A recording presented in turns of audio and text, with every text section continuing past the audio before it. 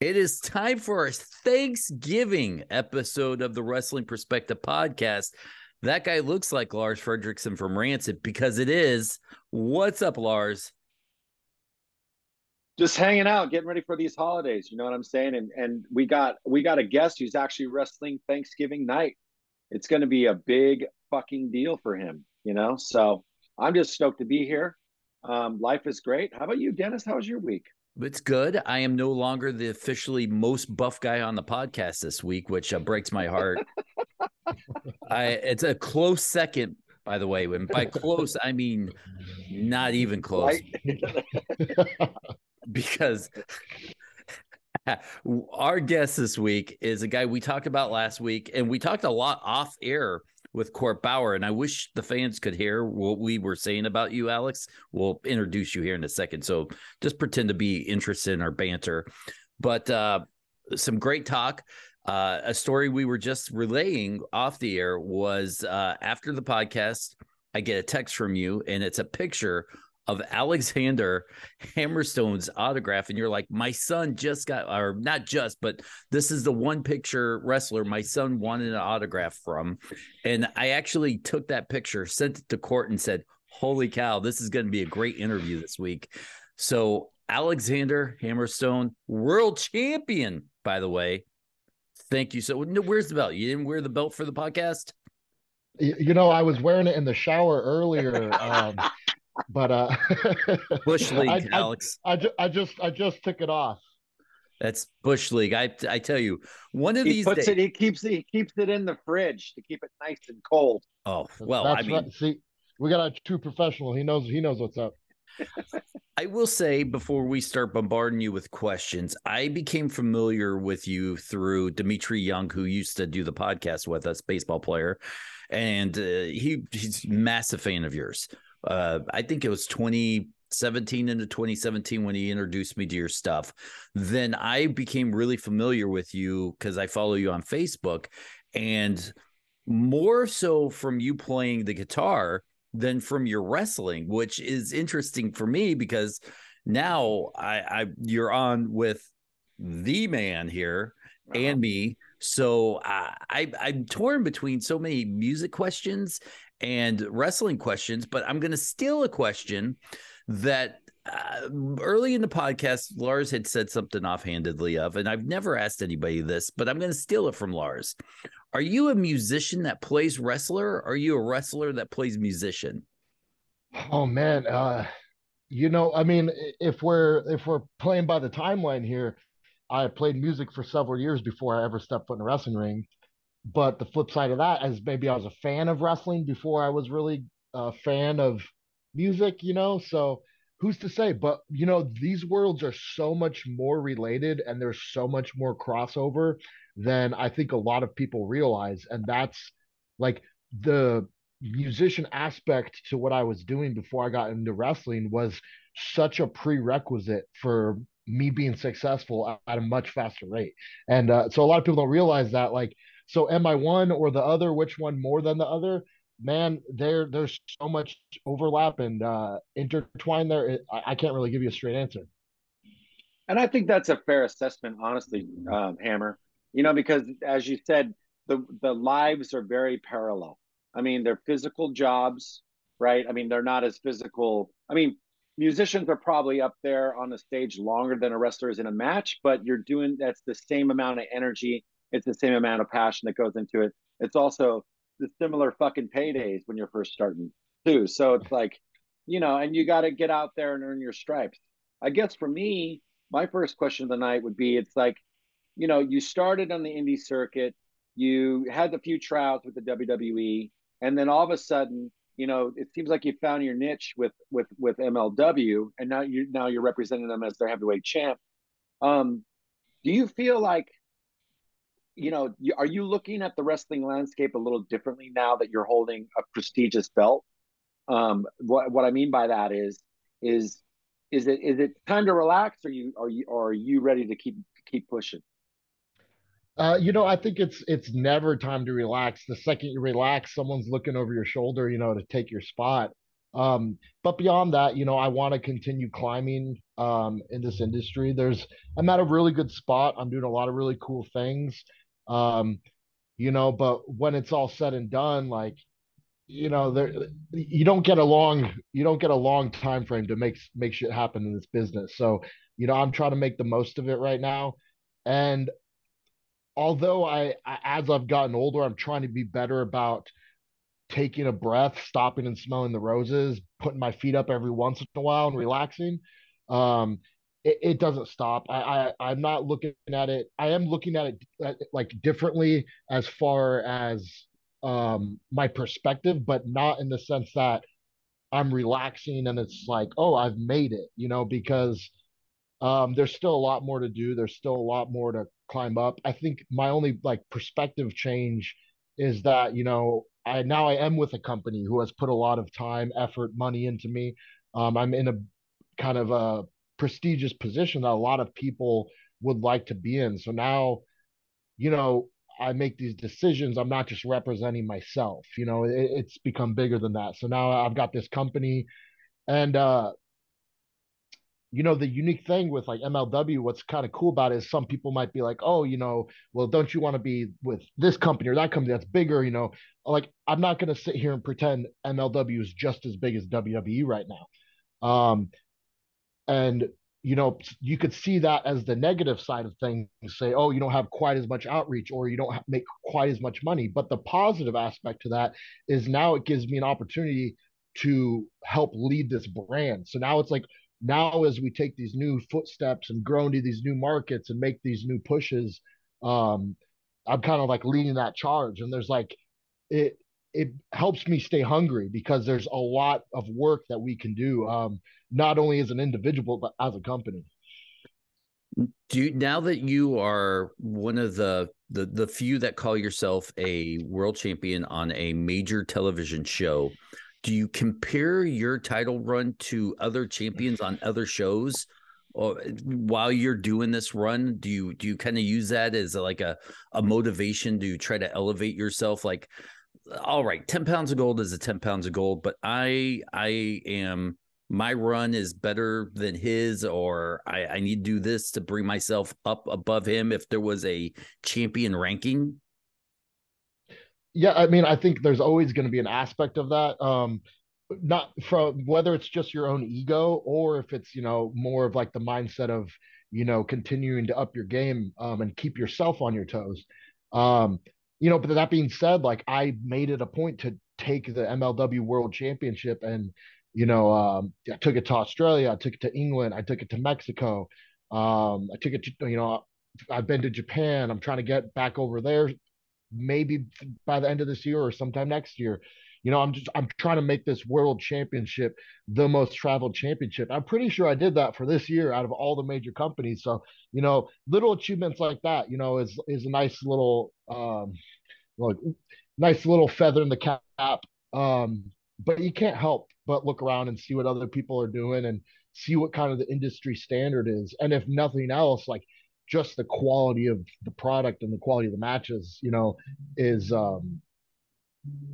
is something that's held to a higher standard. Because if you have a kind of dumpy match and you're somewhere in the mid card, people will brush it off. But if everyone's saying this guy's the main event, he's the world champion, here's the main event we've been building up for 3 months, and the match shits the bed, now everyone's looking at you with extra scrutiny. So it's like, um, it's a cool role to be in, but there's that extra pressure as well. Well, I I want to go back a little bit further and talk about your sort of your upbringing with professional wrestling as far as how you were exposed to it. Am I correct that you grew up in the Southwest of the United States? Yeah, that is correct. Okay, so Arizona. Yep. Okay, Arizona, born and raised. so what were you exposed to? Because being from California and living in California in the Bay Area, I got exposed to lucha. I got exposed to American style wrestling. I got Japanese style. I got all these, sort of different styles kind of came into my living room, Mhm. either via tape trading or, TV shows. And now with the Azteca, stuff that's happening that you guys are doing, it's like there's a very big lucha influence there too. So my question to you, I guess, is what did you first see and what really caught your eye? What kind of wrestling? So growing up, I was pretty on the poor side. So it's not like we were going to live events or anything, even local like live indie stuff. I didn't even know what indie wrestling was. The only wrestling I had seen was the WWE. And to top that off, I could only watch what was on Access Television. So we were staying up till like midnight on Saturday night to watch, Shotgun Saturday Night or Sunday Night Heat or whatever was kind of like the B show. Um, until I remember when SmackDown finally got on UPN, it was like the coolest thing in the world because we could finally watch, the main stuff. Um, but that was all I had seen. And then even when I first found a training school, I remember they started talking about all these companies that like I had kind of like heard, Ring of Honor. And I'm like, I didn't know what that was. And I remember all the kids at the school were kind of like, man, you need to broaden your horizons. But that being said, my original trainer was a luchador.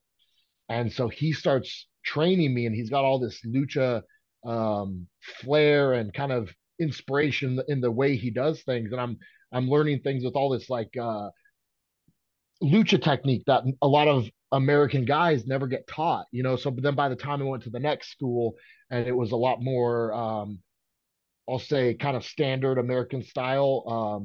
I had already learned all this like lucha stuff. So fast forward a couple years, being in the Southwest, when I start really working and getting out there, there is a huge lucha influence, especially in the indies out here. There's companies everywhere. So it's like I was once I started working with those guys, they love working with me because they realize like, oh, it's like you big white muscle American guy. They think I'm gonna just be clotheslines and whatever, but then they realize, Yeah. oh, he knows how to base for these moves. He knows this stuff, and you know, first first getting that slap in the face of being like realizing, oh, there's so much more wrestling out here, and starting to dip my toes in that water and realize like what I was missing. It's kind of like music. Imagine you've only listened to rock and roll your whole life. The first time you hear jazz, it might be like strange to you, but it's going to be interesting and it's going to make you realize, wait, what else am I missing? What else should Right. I look into? And that's kind of what it was like for me. And it sent me down all the rabbit holes. And now it's like I've I've looked into anything and everything. I've watched everything out there and continue to kind of thrive off really traveling and picking up every style I can. This question may sound like I'm shitting on someone, and I'm totally not. But one of my pet peeves in wrestling is when someone from the 80s and the 90s start talking about a big guy and he's like, he doesn't know how to work like a big guy. And I think that saying right there is overrated and stupid because wrestling has evolved.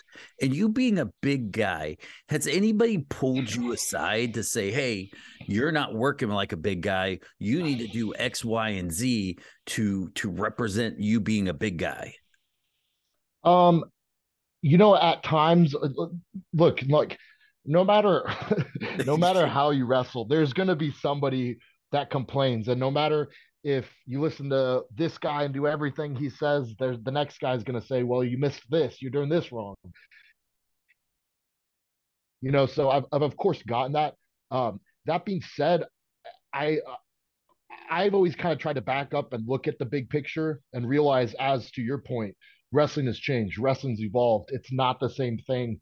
Um, you can't get away working like a big guy from the 80s. People aren't going to be entertained by it. That being said, um, I try to pick and choose what are the most important elements of that because I love classic wrestling. Like when I got into wrestling, I wasn't just like one of the biggest things for me was thinking about my theme music and what my gear was going to look like and my presentation, my entrance, because I was captivated by the Ultimate Warrior and Hulk Hogan and all these, Lex Luger, all these guys, So it's like I always tried to objectively step back and think what is the most important part of wrestling like a big man and what needs to evolve. And I've tried to balance that as best I can because I know, like, as much as wrestling has evolved, I still watch certain big guys who do all this crazy crap. And I'm like, you're an idiot. You know, you're doing it wrong. And then I also watch big guys who think, oh, I'm big and jacked, so I can get away with doing nothing and just, you know, clubbing guys. And I'm like, you are also wrong. I think the answer is somewhere in the middle. Obviously, I'm not saying I've got the formula figured out, but I've got the formula figured out for what works for me. Um, so as much as I've heard that from time to time, I've never tried to be so insulting that I'm, just doing, lucha rolls and front flips and moonsaults, all the time or anything like that. Um, Not that I'm athletic enough to pull it off if I wanted to. I just try to keep a little bit of interesting flair while keeping the core identity of kind of big man alive. Do you feel like that today in today's world, where you have this ability to kind of go to Japan and with even though you're working with MLW, you're their champion, you can go out to these independents or go, like you said, all over the world representing Major League Wrestling.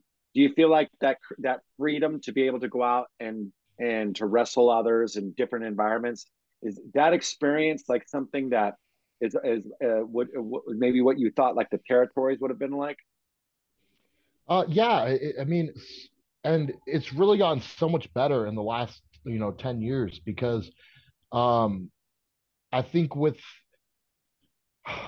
social media became like the rise of the independents. Like it used to be like there wasn't right now there's like 10 or 12 independent wrestling companies across the country that will routinely draw hundreds if not over 1,000 people, and that wasn't really a thing, Yeah. a decade ago. It was very limited, like who was actually bringing in those big crowds. So we are kind of back at a point where it's kind of like the territories.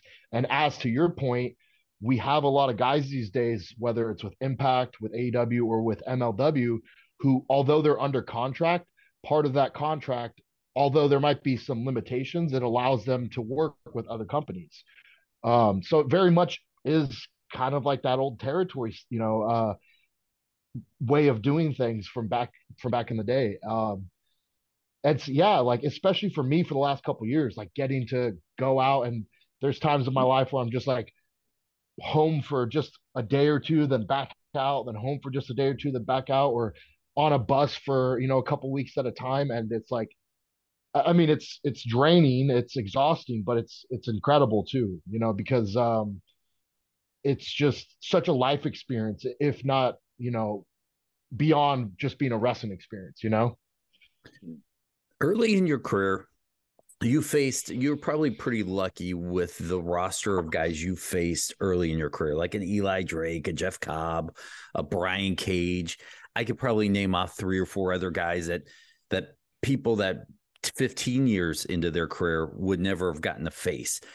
Looking back now, being a seasoned veteran, I think I can call you that at this point. You're a world champion. Are there any of those matches you wish you could revisit and face these guys over again, knowing what you know now? Oh man, that's a great question, actually. I've never gotten that. That's a really good question. If I sat and thought about it, there's got to be at least one or two, because there's certain people who like I'll use this example. I wrestled Josh Alexander, who's currently the Impact World Champion. I wrestled him just a couple weeks ago, and I had a great time. It was a great match, and I kind of let him know after the match, like, hey, like, I was like, I wasn't nervous for this match as far as like if it would be good or if the fans would like it. I just wanted to make sure I earned your respect because I respect you as a wrestler, and that's kind of how I felt about it. And kind of rewinding the clock, when I was a younger guy wrestling some of these guys I looked up to, I think that's what I cared about a lot more than maybe some people do, is like, not is the crowd going to chant this is awesome or holy shit, but is the guy I'm standing across from, who I've looked up to for the last couple of years, going to finish this match and go, okay, man, that Hammerstone kid he's legit? Or is he going to go, oh, well, glad that's over with? And I'm sure if I thought hard enough, I could come up with one or two of those matches where I'm sure the guy was just like glad it was over when we were done wrestling. Um, but for the most part, I feel like I've always thrived in high pressure situations. Like when the heat was on, that's when I'm able to perform the best. So I, I know this. I know this one. I wrestled Shelton Benjamin, and he Huh. was, but it was maybe like my 10th wrestling match. And I don't think he understood how new and how green I was at the time. So when we start putting together this match, he's very much like, yeah, we'll kind of feel it with the crowd and whatever they're feeling, vibe out there and just kind of, walk and talk. And I'm like, I don't know what I don't know what you mean. Like I don't know what that means. Please tell me what to do. Um, and I don't know if it was as awful as I remember it, or if it was just because I was in such a panic at the time. But that match definitely, I'm sure that he did not walk away from that impressed with me that night, which is pretty excusable considering how new I was. But I think that's the only glaring memory that comes to mind of guys who I got in the ring with who I left the ring feeling like, oh God, I've embarrassed myself. Well, we've seen so many of these the talent from MLW go on and become. I mean, obviously one's the new heavyweight champion for a completely different company, and guys have gone from MLW to Japan full time and all these other places. Is there anything in your mind that kind of goes, okay, well, they've sort of, you know, paved this way? Maybe there's an opportunity. I mean, I know that you're the champ here right now, and it's all about right now. But do you ever think, okay, well, since these guys have sort of paved this way to go forward, and to sort of, I guess, boost their careers in a sense, are you ever thinking like maybe not so confined in the role that you're playing right now? Yeah, so I'll say like, and it's hard to say this without it sounding kind of cocky and arrogant, but I've never felt like I needed these guys to pave my way. I always felt like I'm going to pave the way. And I've always felt very confident that what's going to come next in my career is going to come because that's kind of how it's unfolded for me. Things haven't always exactly happened just the way I wanted them to, but things always happened in the way that felt right. And I've continued to be able to climb a step of the ladder each year. Um, and if my time with MLW comes to an end and that ladder takes me elsewhere, I've always felt like I'll be able to get wherever I need to go. But to your point, the thing that those people do when you're referencing an MJF moving on to a company and becoming a mega successful, what that does is it kind of paints the picture for the people who maybe aren't watching MLW and realizing that, oh, this company's creating the stars of other companies as well. It makes them realize like, oh, we need to pay more attention. So um it really does, like, it's not so much that like they're creating the path for me to follow, but they're showing those companies that MLW is a company to look at, if that makes Right. sense. No, yeah. No. Oh, absolutely. And I like the way you kind of phrase that. But along those lines, you're 31, 32 years old in the relative world of wrestling. You're still a young guy. But as a champion, do you feel like there's a clock like, uh-oh, I'm getting older. I need to maybe push myself more to get to whatever you feel like the next level for you is? Are you kind of going according to plan? I would say I'm kind of going to according to plan, but as to your point, do I feel do do I realize father time is creeping up on my ass? Yes, 100%. It feels like just yesterday that I was in locker rooms and I was like the young kid with all the potential, and everyone, like, I'd finish a match, come to the back, and people like, damn kid, you're how old are you? I'm like, oh, 23. And they'd be like, oh, you got the whole world ahead of you. And now when it's like, hey, how old are you, Hammer? I'm 31. Well, you better hurry up and make your money, and the realization The realization is that, in pro wrestling, you don't want to make good money. You want to make great money because when you're done, you don't want to be scrambling to find what you're going to do after this. You want to be able to put your feet up, take a sigh of relief, and be, okay, I'm going to figure this out at my pace because I have started to feel my mortality. I know I get sore in the gym. I know travel beats me up more. I know matches beat me up more. And I know that I can't do this forever. And I don't necessarily want to do this forever. Like maybe I want to have some role within the industry, but I know that when I'm settling down with the family, I don't want to be on the road constantly and all these things. Um, so I do realize that um, I do have a ticking time clock, um, and I have a lot of big goals that I still want to accomplish, and a lot more dollar bills I want to put in the bank account. But that being said, I do feel like I'm in a really great place right now, and I do feel like I'm exactly where I need to be as far as the trajectory of my career.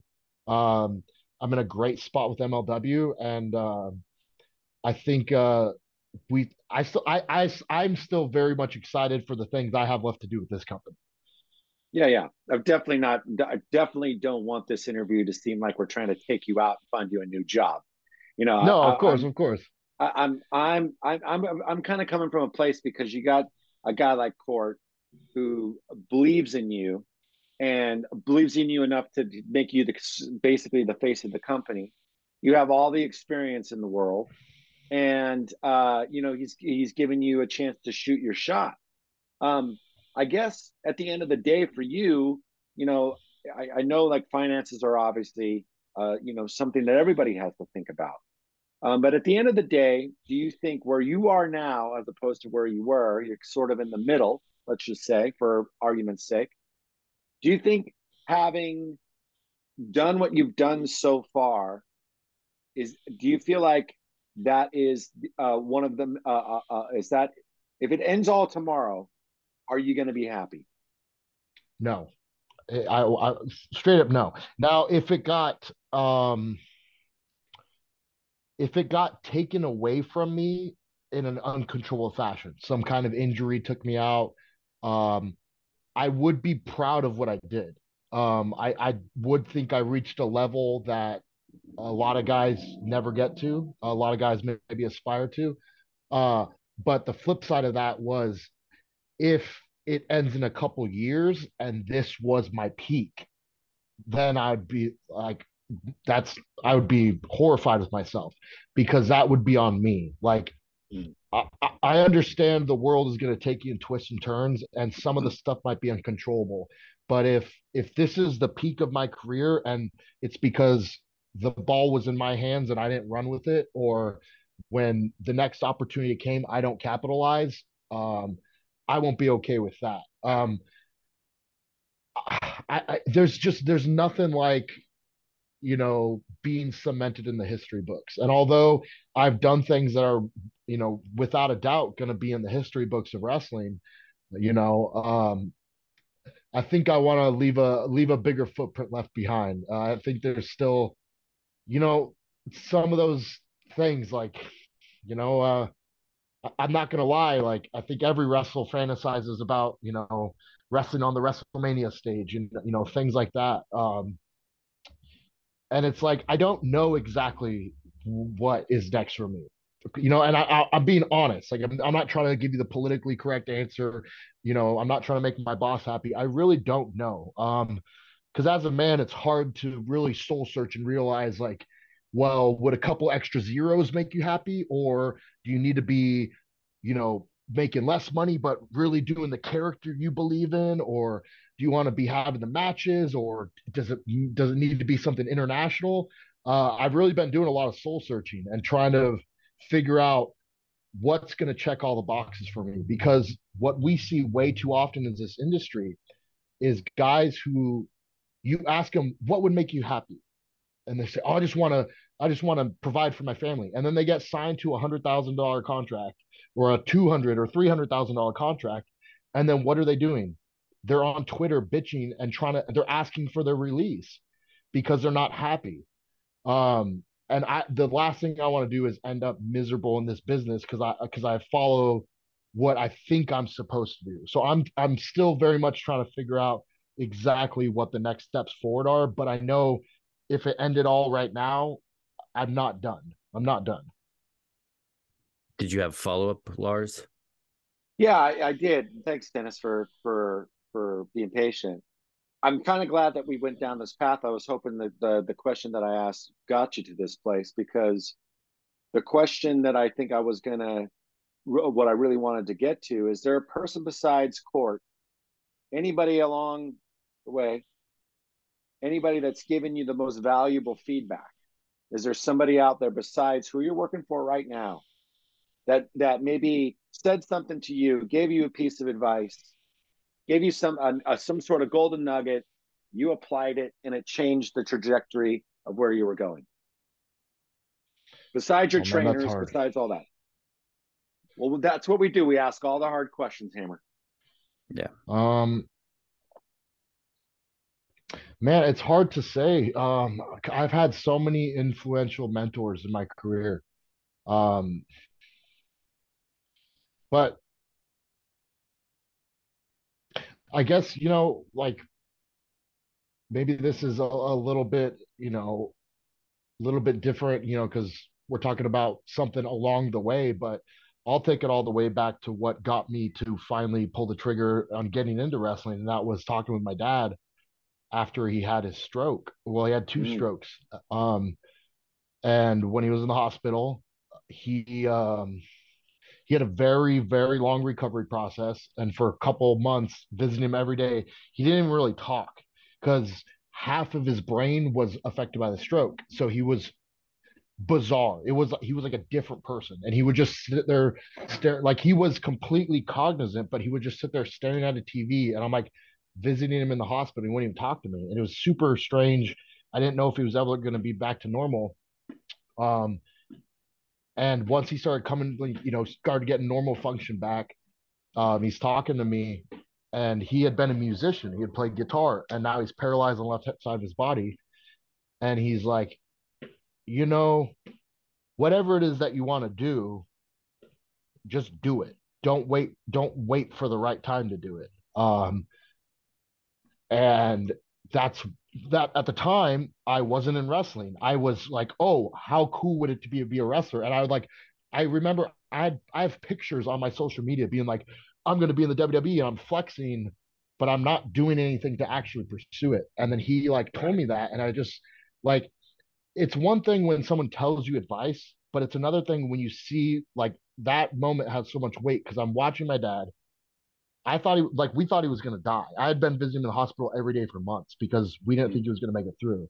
And then one of the first serious conversations he has with me is he's telling me like, "Hey, I can't even pick up a guitar if I wanted to."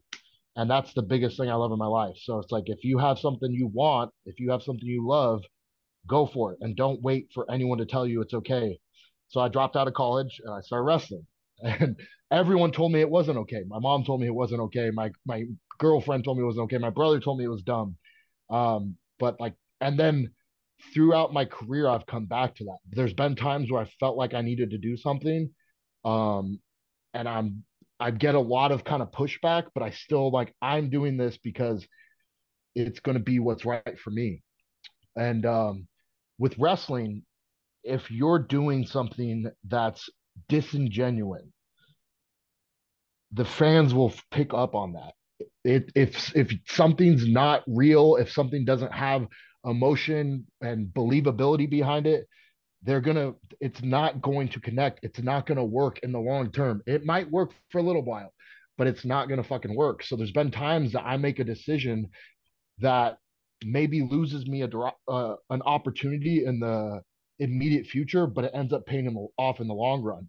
And I can't give away, any information. I'm going to be very mysterious right now, but I'm kind of Oh, at a point like that right now where there's some stuff happening, and I'm feeling really strongly about something, and I'm getting a lot of pushback.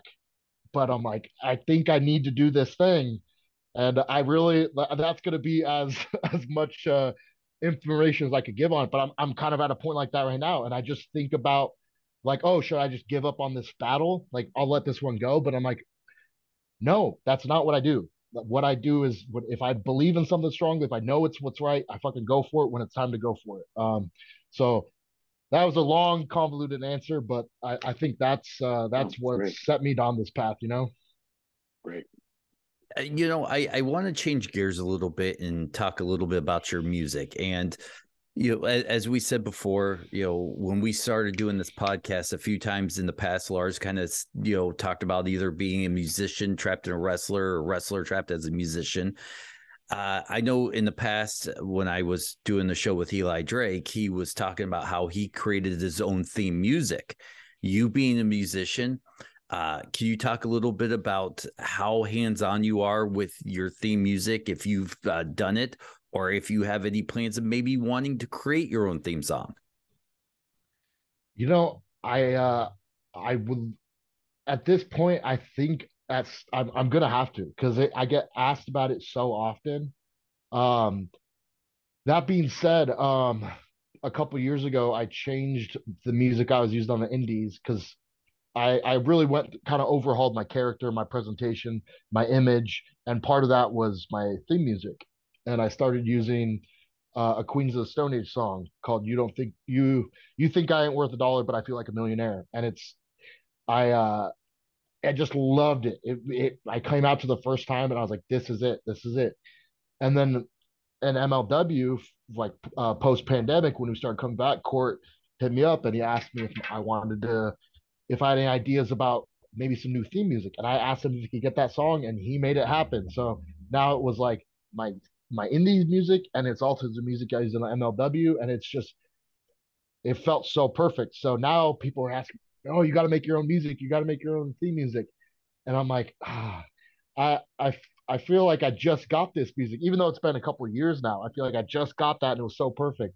Um, so I've thought about it, but I so love what I already have, and the last thing I want to do is just make some like B version rip off of that, you know. So if inspiration strikes, if one day I have a guitar in my hand and the right melody or chords come out, maybe I'll start diving down that rabbit hole. But as of yet, nothing has happened. I do have maybe one or two ideas that I keep playing with that I'm like maybe this would be theme music, but I haven't actually sat down. It's a daunting task because that's what you're going to be coming out to every time you wrestle. Like it's not just like oh, this song's badass, so come out to it tonight. It's like no. When it's your music, it's your music. So it's like it's just a big commitment, you know. Too bad you don't know anybody from an iconic 90s punk band that could help you out with. I'm not seeing any names. I mean, God knows that, Well, I'll just say for the record that like whatever we would come up with, blow that other song out of the water, no problem. But yeah. yeah, I think that honestly, because you are a musician, and it's also another way to express yourself. For me, I express myself in different ways, right? It's not just playing on the stage, playing in bands. I'm in 500 bands, so I've got those outlets, right? But I feel like for you, um, just to have that other avenue to express yourself, it's probably going to be more genuine than walking out to someone's version of what you think you are. Does that make sense? That makes So, 100% sense. I'm curious to know which way, like when you do think about your theme music, is it moody? Is it rough? Is it fast? Is it like metal? Is it more, what is it? Like what is it for you when you're imagining, okay, I can control this no problem because not only do I have talent in the ring, but I also have talent, as a maybe as a musician. How do you envision what you would write for yourself?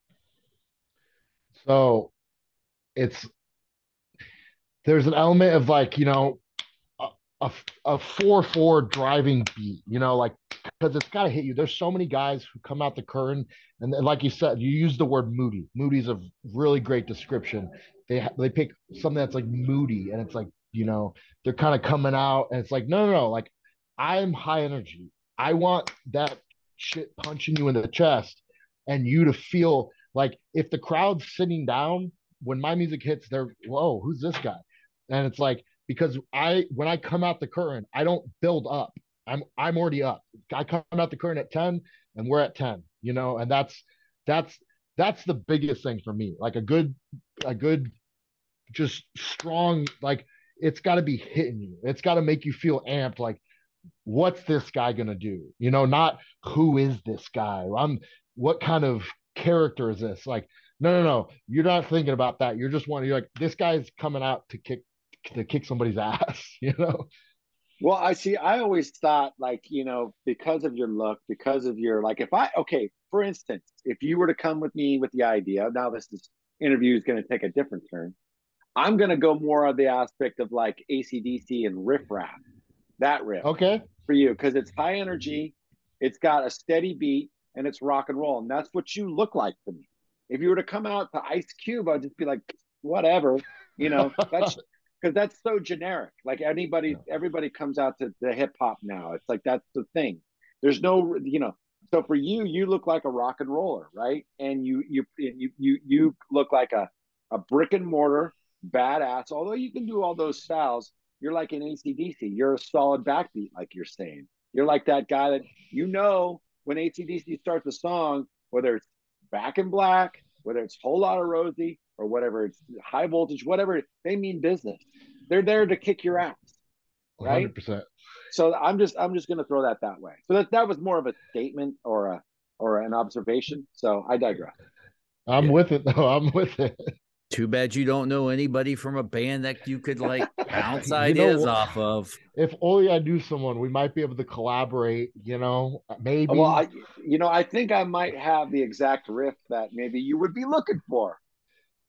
And I'll play it for you, but I won't play it now, but I'll play it for you. I'll send it. Okay, we got to get on with the interview, but after the thing, we'll trade numbers and I'll play the riff and you tell me if you like it. All right, that sounds good. Look at that, making dreams come true. And then, listen, also, if you want to change your name to Ruby Riot, that's okay. Or Ruby Soho on this podcast, that's okay too. But anyways, back to the questions. Let's talk about this title reign you're doing right now, and how you came to find out that you were going to be the face of this company. Because this is a question that Petey Williams, God bless his soul, would always ask this question to guys that are held in a belt or held one, was when did you find out and how did you find out? So it was very interesting because, pre-pandemic, I was part of this faction, the Dynasty, with MJF and Richard Holiday, and we were really one of the centerpieces of the show as like top heels.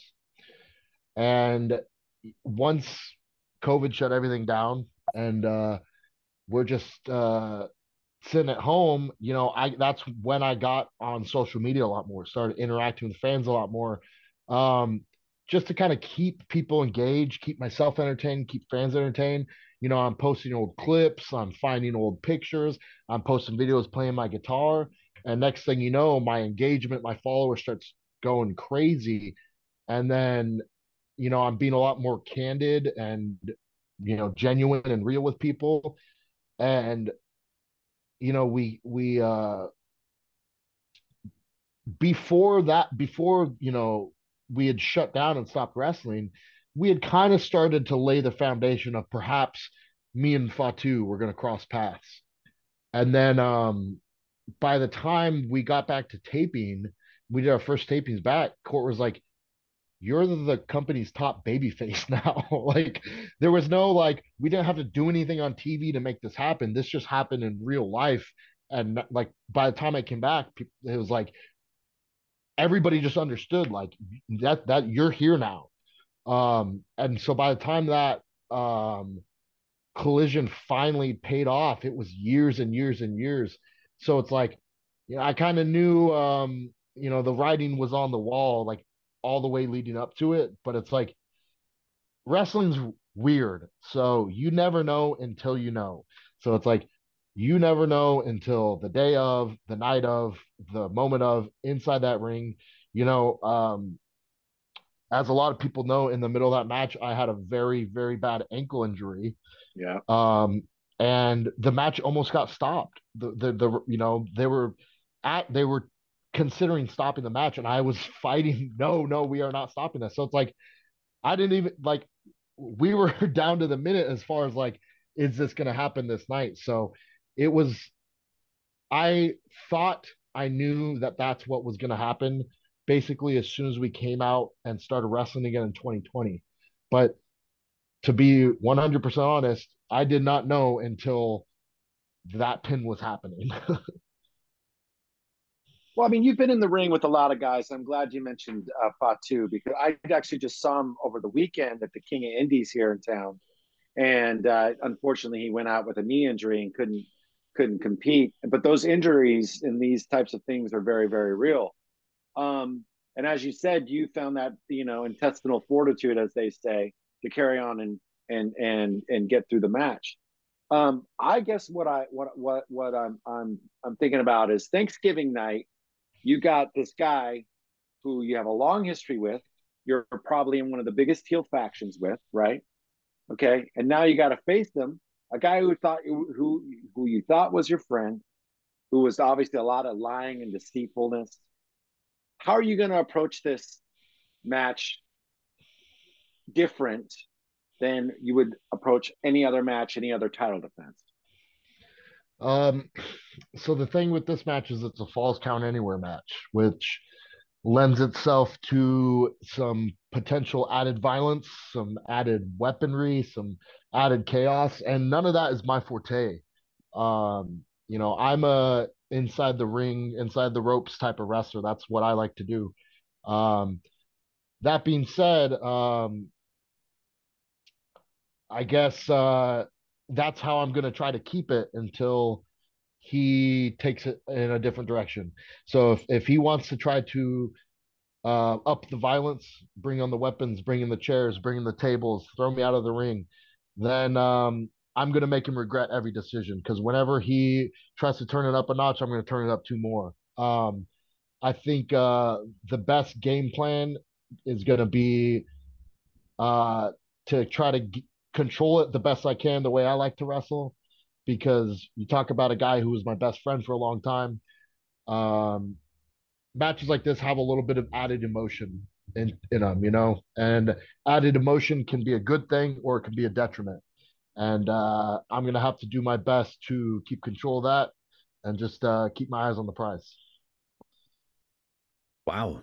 I know we're going to wrap this up here in a second. And that was a kind of a great lead into what I wanted to kind of ask my last question about is when you look at the landscape of where you've come from to where you are now, you dynasty now, MJF is AEW World Champion, you're MLW champion. Now the other third member of the dynasty is facing off with you for the championship. In the grand scheme of things, could you call the dynasty one of the maybe greatest or underrated factions in the last 10 years? I think inarguable within MLW, you have to look at it as one of the best things that the company ever did. Yeah. One of because, like you said, we were centerpieces as a group, and then we all branched off and had our own success as individuals. But beyond that, in the grand landscape of wrestling, like it's very rare to have a faction where all three guys are presented and believable as legitimate main eventers. And not only that, like, and I'm trying to say this without sounding cocky, and I'm going to give the credit to the fact that there were two other people making this happen. But it was, the fact that we all gelled together so well. Like anything we were given as a group came out good. It was always one of the most entertaining parts of the show. And whether that was from, a dastardly aspect of people getting legitimately upset or whether it was the pure comedy, because we became somewhat of a comedy group, but not a laughing stock of the show. We weren't the butt end of a joke. We were providing the jokes, and that was not expected. That was not planned. That was not where we were supposed to go. But we were just three guys who had great chemistry together, and three guys who had real potential as individuals. So I'm very uh, I'm very proud of everything the dynasty did, and you know, I think as far as individuals, we're not done reaching our peaks. So when you ask, was it one of the most underrated things in professional wrestling? I humbly think so. I think anyone who was a fan of MLW of the time, and watched everything we did, has some very fond memories of it, and it still gets talked about. So it's one of those things where the segments we did, the matches we did, I think they're going to stand the test of time. Well, yeah, it was obviously, I feel like in AEW, it was very much tried to be recreated, and it just didn't have, you know, the other the dynamic that you three shared. I think was something unique. It's kind of like Yep. a band. You know what I mean? It's like when lightning strikes, and sometimes you don't know in the moment, but you definitely know it at some point, right? Yes. So, um, I guess, do you ever envision yourself recreating that with well, hold on a second. Let's just stay in the present, because you still got a match, and you still got to, I mean, honestly, it's like this could be the biggest match of your life happening on Thanksgiving. There's no way that you're going to resort to, you know, underhanded tactics, even though Yeah. that's been happening to you. I mean, come on, No, let's it, be it real, Hammer. no, it's like I said, if I'm going to try to control this match the way I control a match. But like I said, if he wants to take it up a notch, I will take it up too. If he wants to kick me in the dick, I'll kick him in the dick twice. That's just the way it's going to be. He's proven that he's willing to do anything and everything to win this championship. I want to come out of this match presenting myself like a champion, and holding up the integrity of how I think a champion's supposed to wrestle. But Oh, that I being mean, but said, but but but Hammer. Okay, I will okay, okay. say, that being said, at the end of the day, the priority overall is walking out a champion. And if that means I have to stoop to his level and play his game, then by all means. Okay, that's what I was looking for. That's what I was looking for as a fan, because you've worked your way up. You're now the heavyweight champion. Here's this guy, different occasions, turning his back, stabbing you in the back. And I know you're acting reserved now, but I know that there's deep inside of you, you got to be burning. You got to be really wanting to take his face and Look, just rip it apart. I will say this, as calm as I'm trying to present myself, we have wrestled once before. Um, and as soon as that bell rang, I saw red. And I went at him with every bit of fury and wrath I had flowing through my veins.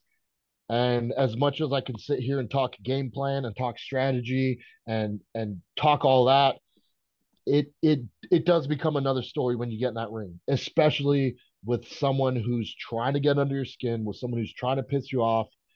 So we could sit here and act like we're planning for how we're going to play chess, but that's not what this is. A fight is a fight, and I'm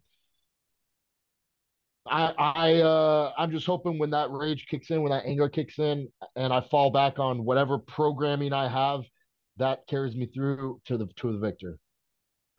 Head over to MLW2300.com. You can get all your stuff there. Make sure you go to Pro Wrestling TV to get all your MLW past episodes, current episodes.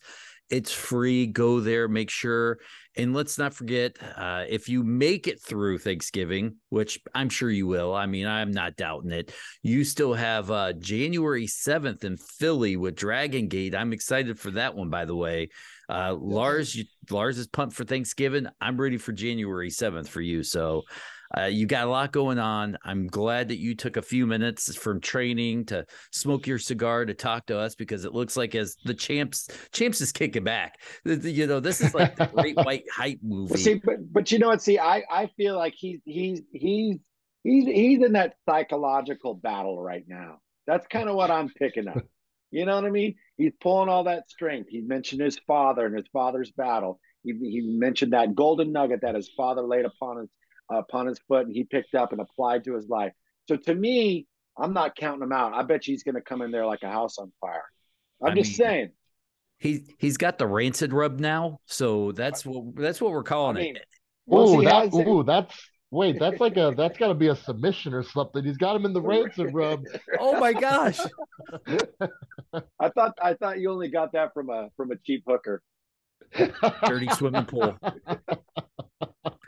Oh, you got the rancid rub. Oh, you got to go see the doc. Alex, where can people find you online? I'm on all the social medias, on Twitter and Instagram at Alex Hammerstone, on Facebook as Alexander Hammerstone. I do my best to get back to people, to interact. So by all means, if you want to drop me a note, I'll do my best to get back to you. You can get a note from the champ. It's like a free cameo. Wait, do you do cameos? I do not do cameos. Oh, you're missing out. Get that cameo money. Listen, I got to. For everybody at home, the show is over. We'll say your goodbyes off the air. Alex, the champ, thank you so much for hanging out with Lars and myself. Lars, are you doing any Thanksgiving whatnots? I'm gonna do one this Saturday after Thanksgiving. I'm gonna invade my record collection, pull out a lot of my doubles, a lot of rancid stuff that I've kept over the years. I'm just trying to clear out and make space. You know, I got too much stuff. As you can see, I got a room full of wrestling stuff. You know what I mean? It's just everywhere.